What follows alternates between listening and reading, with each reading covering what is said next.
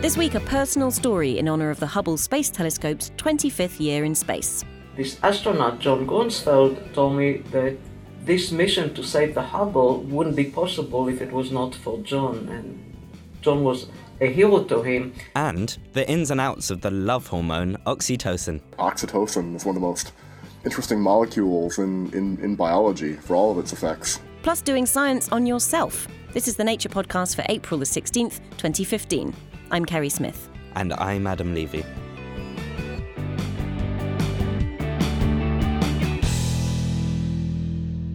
Can you feel the love tonight? Or is it oxytocin?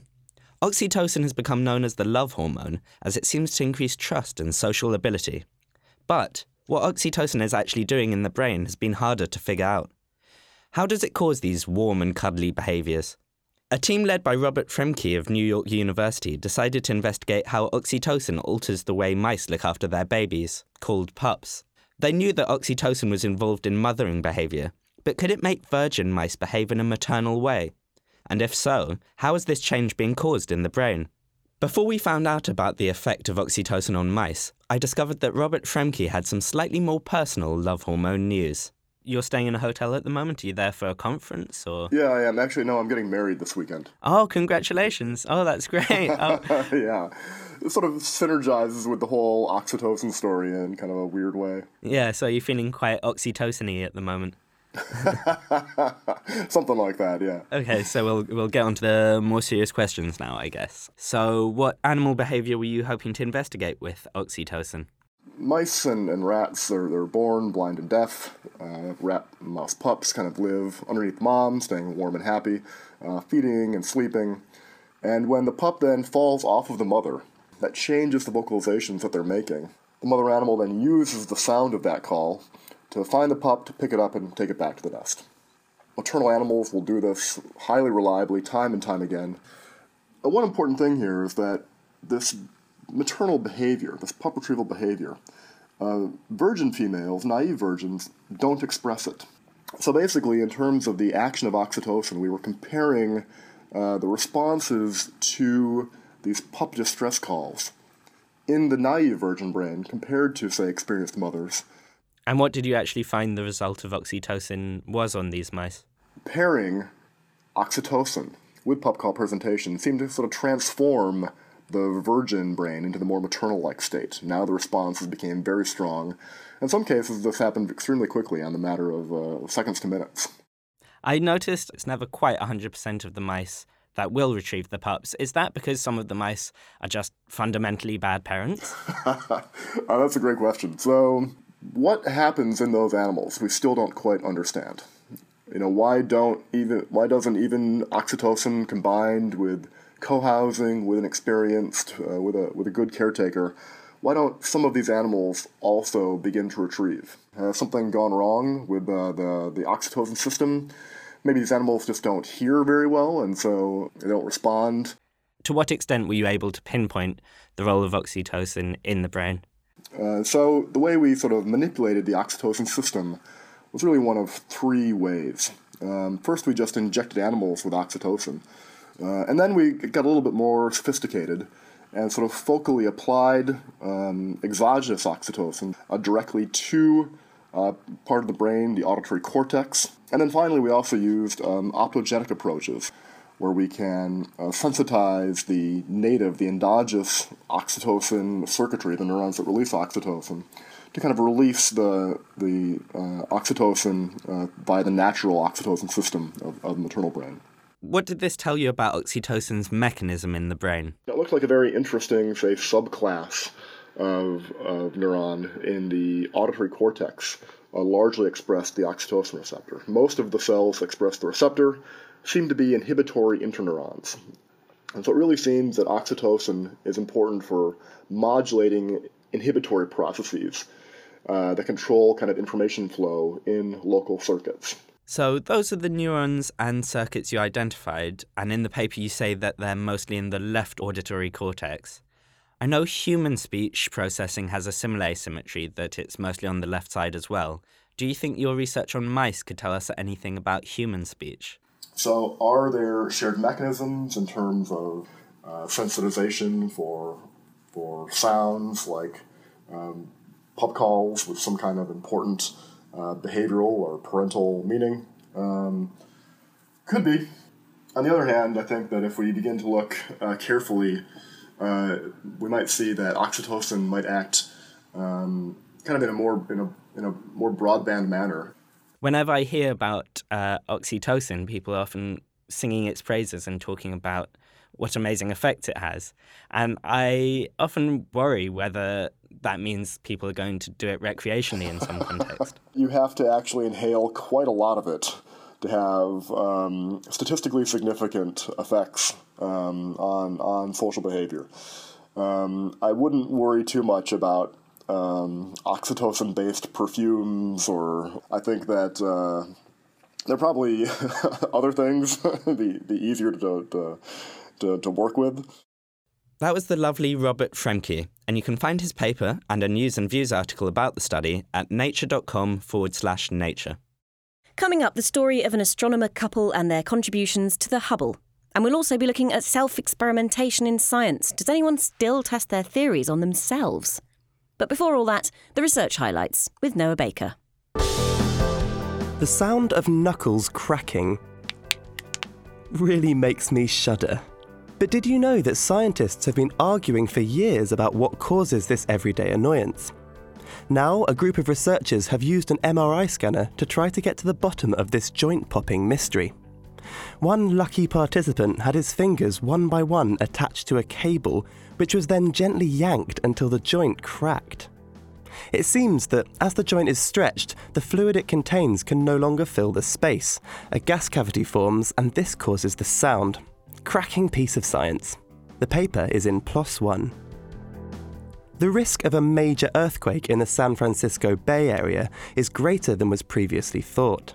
By analysing satellite radar information, researchers have investigated the Hayward Fault, a fault line that runs through many densely populated areas. They found that the Hayward links up with another fault just to the south, called the Calaveras Fault, previously believed to be separate. Together, these faults could cause a more catastrophic earthquake than either of them on their own.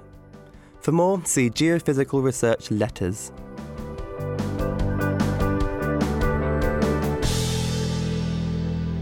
Our next destination is space, as we hear a very personal story about the Hubble Space Telescope.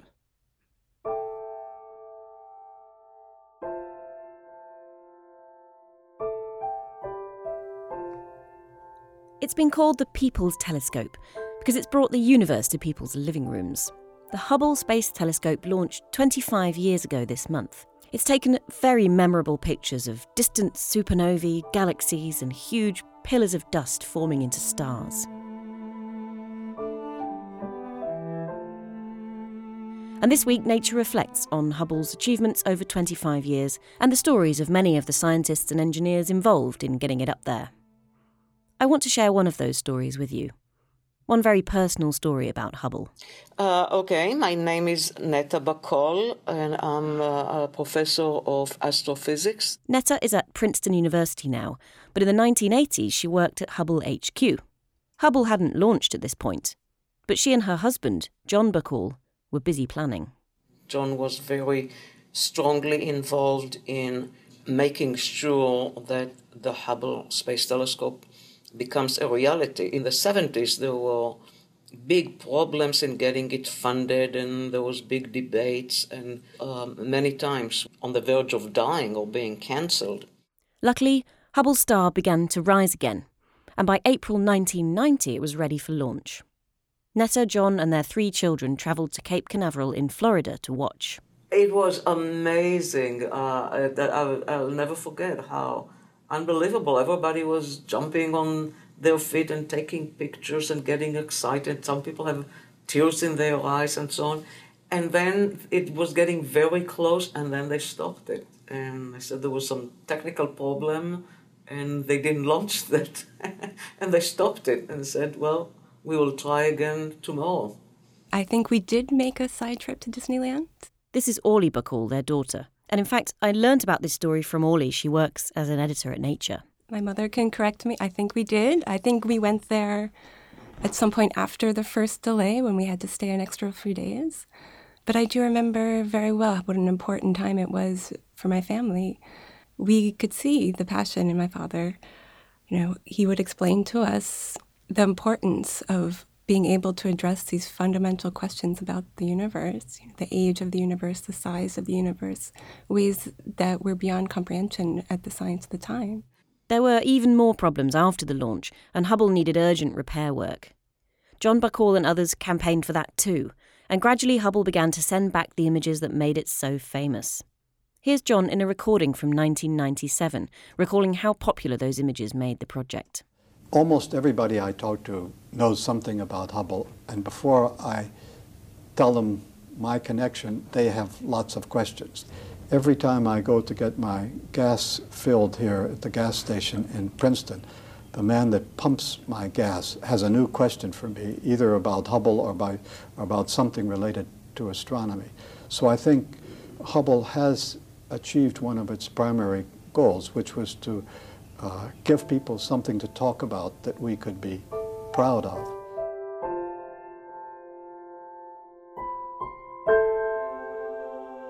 By 2005, Hubble was surpassing expectations, but it needed more repairs. It was almost abandoned again. John and others continued to campaign for it. But alongside this, John wasn't well. As Hubble was just reaching its projected 15 years in space, John died of a rare blood disorder.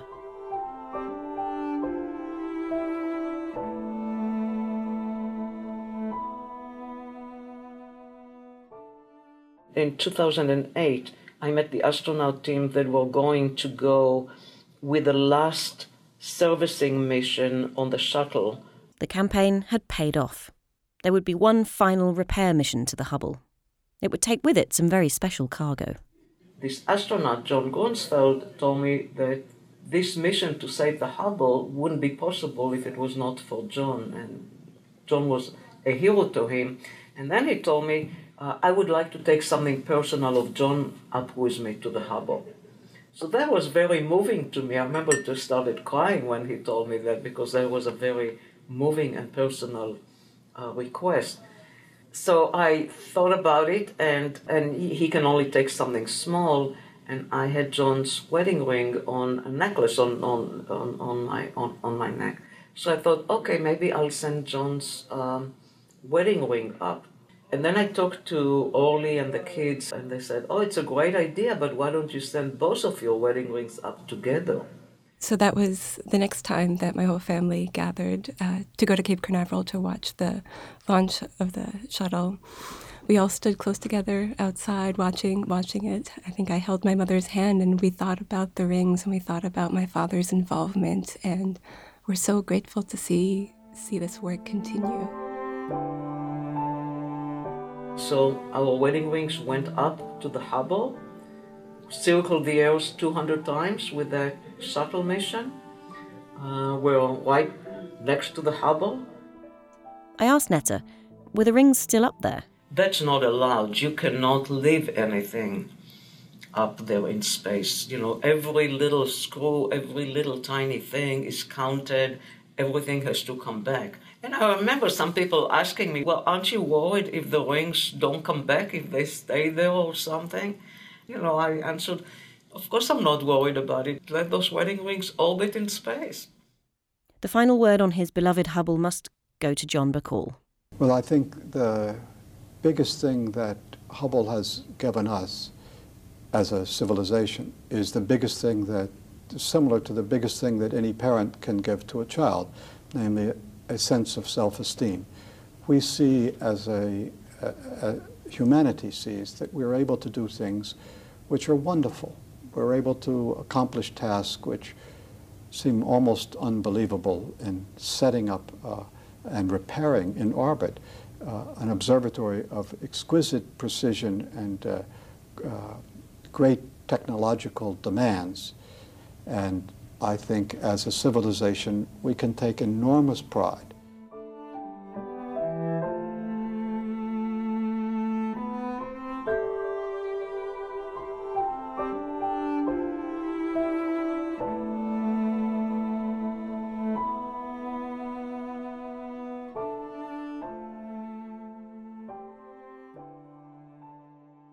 John Bacall, who died in 2005, and telling the story, Nessa and Orly Bacall. The audio segments of John Bacall are from the 1997 interview by Gail Knowles, John Bacall Bringing the Universe Home. They first appeared in Nautilus magazine, March the 6th, 2014. And there's so much more Hubble content online as we celebrate the telescope's 25th anniversary. There's a feature looking at how the telescope project came together, a comment piece on what's next for scientists gazing into other galaxies, and there are 5 lovely videos of space scientists talking about their favourite Hubble moments. Here's a trailer of what they say. Well, I would say it's really a sort of a discovery machine. It shows us the universe. It has given us the universe, if you like we've never seen it before. As an astronaut, I had a sense that I was contributing to something that was really worthwhile because of what it would provide for everyone here on planet Earth. You understand that this is something that you just we've never seen before. Me and my team looked at each other and we said, this is going to be on the cover of every single Hubble book. Some images just do that. They connect you with the universe in ways that, are totally unexpected. That is one of the highlight moments. And if that's whet your appetite, you can find the full videos on our YouTube channel, youtube.com/naturevideo channel, and they'll be released between now and the 24th of April, Hubble's actual launch date back in 1990. Find all Nature's Hubble coverage in one easy place, nature.com/Hubble25. Would you experiment on yourself? The Royal Society in London had a meeting last week discussing self-experimenters of the past and self-experimentation of the future. Noah Baker headed down to the event to catch up with a few of the speakers. In 1984, Australian researcher Barry Marshall swallowed a petri dish full of a bacterium called Heliobacter pylori. He was testing a theory that the bacterium caused peptic ulcers. Sure enough, mere days later, he developed an ulcer. Perhaps not very good for him, but very good for his career. He ended up winning a Nobel Prize. Marshall wasn't the first person to use himself as a guinea pig, and he probably won't be the last. But what leads scientists to take that risk, to do science on themselves? And should they be doing it? I've come to the Royal Society to meet 3 experts who are giving a talk this evening on the very subject. First up, I think I'll just do an introduction. Could you guys introduce yourself for me? My name is Duncan Wilson and I'm a historian of science and medicine at the University of Manchester. I'm Gail Goldberg. I work at the Medical Research Council's Human Nutrition Research Unit in Cambridge. And I'm Holger Mehl and I'm Professor of History of Medicine and Medical Ethics at Durham University. Why do scientists or have scientists experimented on themselves in the past? In the early 20th century, you didn't have to apply for a license to experiment on yourself. If you were looking to get some blood from volunteers or some tissue for tissue culture, you didn't have to walk to the nearest hospital. You just had to get out your scalpel and take some material from yourself. You didn't have to go about recruiting volunteers, informing them about risks or drawbacks. There was an element of pragmatism, a large element of pragmatism. So what kind of experiments are we talking here? I mean, to what extent do scientists experiment on themselves, and have they done in the past? There is, of course, quite a range of experiments. And you mentioned swallowing bacteria. In the elucidation of infectious diseases, there have been quite a lot of self-experimenters, for example, in the investigation of yellow fever. Some of these experiments have been highly risky, and some of the experimenters have actually died. Then there are, of course, experiments with drugs, with new drugs. Maybe a third area is in surgery. The heart catheter is an example that was first tried out in the self-experiments in the 1920s. What else do we owe to self-experimenters in terms of our understanding of science today? Gail, is there anything in nutrition? Yes, there are a number of examples, and they still stand today in terms of what we know about mineral metabolism and interactions between calcium and iron, for example. There were also studies conducted before and during and shortly after the Second World War to do with rationing and to do with wheat extraction rates of flour that was used to make bread. And so it strikes me that there's quite a lot that we sort of owe to self-experimenters, and perhaps these these experiments are things which would have been more difficult to do in any other way at the time, using anything other than self-experimentation.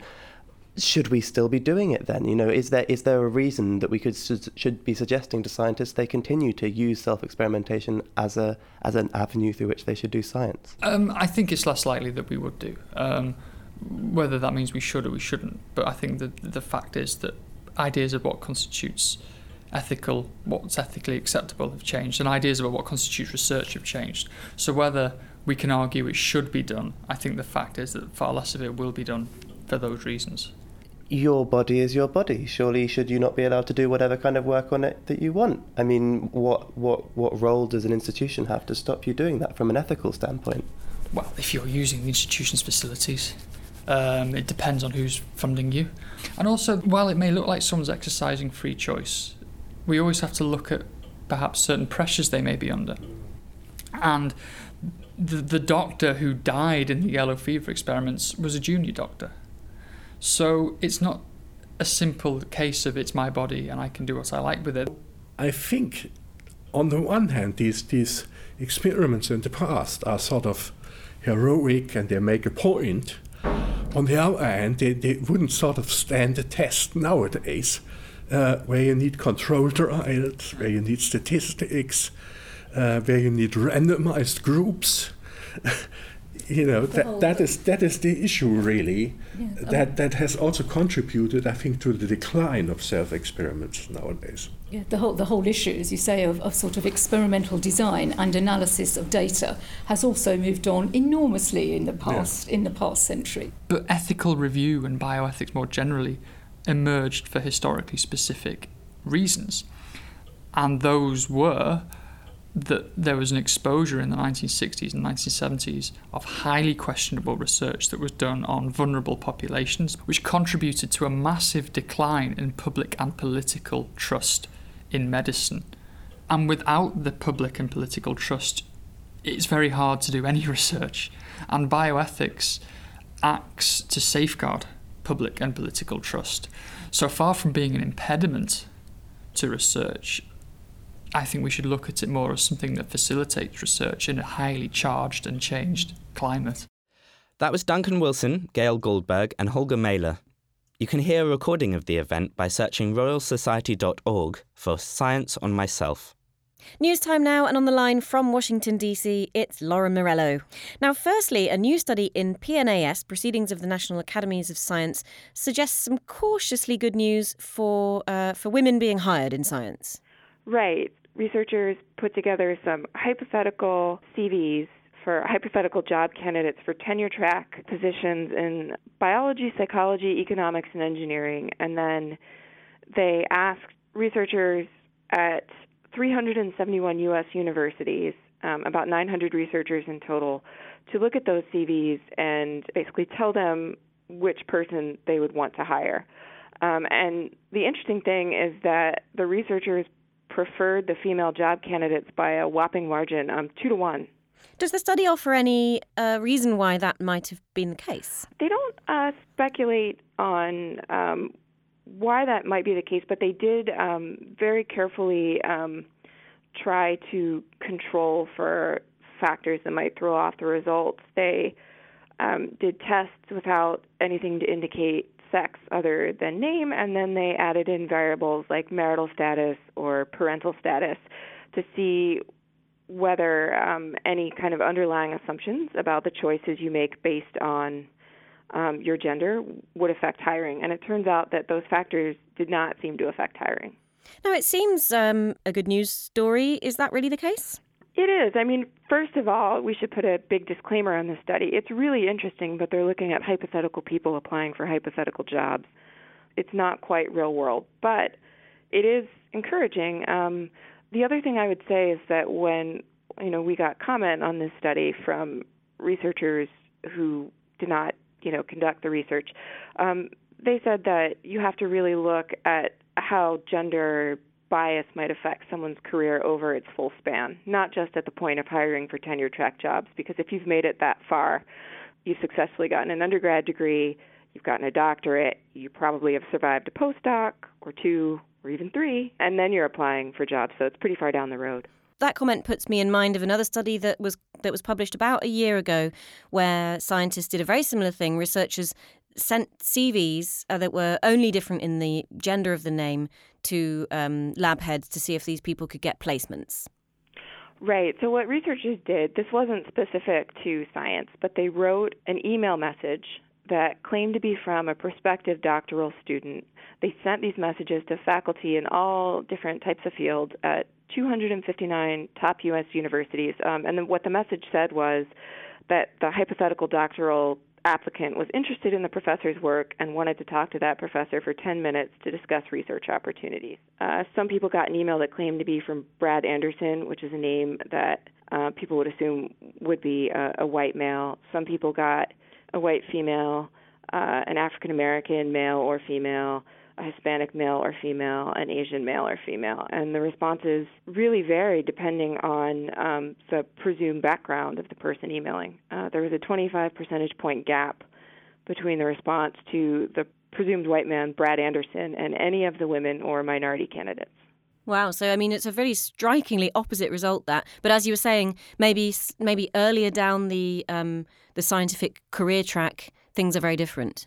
Well, I mean, one factor that I think might play into this, it's just a suspicion, is that in the United States there are strong federal laws against discrimination in hiring, and universities place a lot of effort into training their employees not to run afoul of these laws. So there's emphasis on non-discrimination in hiring. And I don't know whether, that same emphasis is in play, for example, evaluating potential graduate students. As you said earlier, these studies are hypothetical. These are not real people. Does the real world look like this? So that's an interesting question. It is a fact that U.S. universities employ more male scientists than female scientists. The men are paid more. There are some other encouraging signs. A study that came out in February has found that in the United States, women and men that earn bachelor's degrees in science go on to receive doctoral degrees at about the same rate. But then there are studies like another one last year that found that principal investigators in biology labs are far more likely to employ men than women, and the gap is highest in elite labs, and it's in those elite labs the largest gap is seen in labs run by male Nobel Prize winners. But elite female professors tend to employ a much higher percentage of female postdocs and grad students in their labs. Now, from the rarefied tenure track of science to the rarefied reaches of the far solar system, and once again to Ceres. So Ceres is a dwarf planet. It's also technically an asteroid. It's the largest object in the asteroid belt between Mars and Jupiter. And so the interesting thing is the Dawn spacecraft kind of got sucked into Ceres orbit early last month. It's still getting closer to the planet, and it sent back the first really good pictures of Ceres' surface. And we heard in a story from Alexandra Whitsey, who often writes about space for us, that there are these bright spots on Ceres that were confusing people.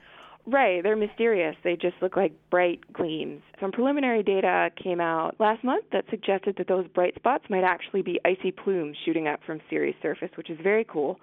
And now the newest data has kind of deepened the mystery about these spots, because the spacecraft is close enough that it was able to analyze the surface using an infrared camera, and some of those spots showed up looking darker than their surroundings, which means that they're cooler than their surroundings, which supports the idea that those bright spots are made of some kind of ice. But other bright spots on Ceres didn't show up in the infrared camera at all, and scientists are trying to figure out whether that means they didn't get a good look with the camera, or whether those bright spots are caused by something other than ice. What else could it possibly be if it isn't ice? It could be some other kind of active geological feature, anything that reflects. And something that reflects doesn't necessarily have to be cold. Have the aliens lit some fires? We will find out. Dawn is getting much closer to Ceres. Took another set of pictures on April 10th, and those haven't been released yet, so they may help clear up the mystery. And the spacecraft is starting its full science program on April 23rd, so it's really going to get down to business then, and we might get some answers. All right. Well, plenty this week in the Hubble special to entertain space nerds, but watch this space for more on Ceres and my prediction about aliens, which is almost certainly completely false. Thank you, Lauren. Nature.com/news has some beautiful pictures of Ceres and that article on the PNAS study and women getting tenure. So go there to read those stories and more. That's all from us this week. Next time, new research gives us the latest buzz on bees and pesticides. I'm Adam Levy. And I'm Kerry Smith.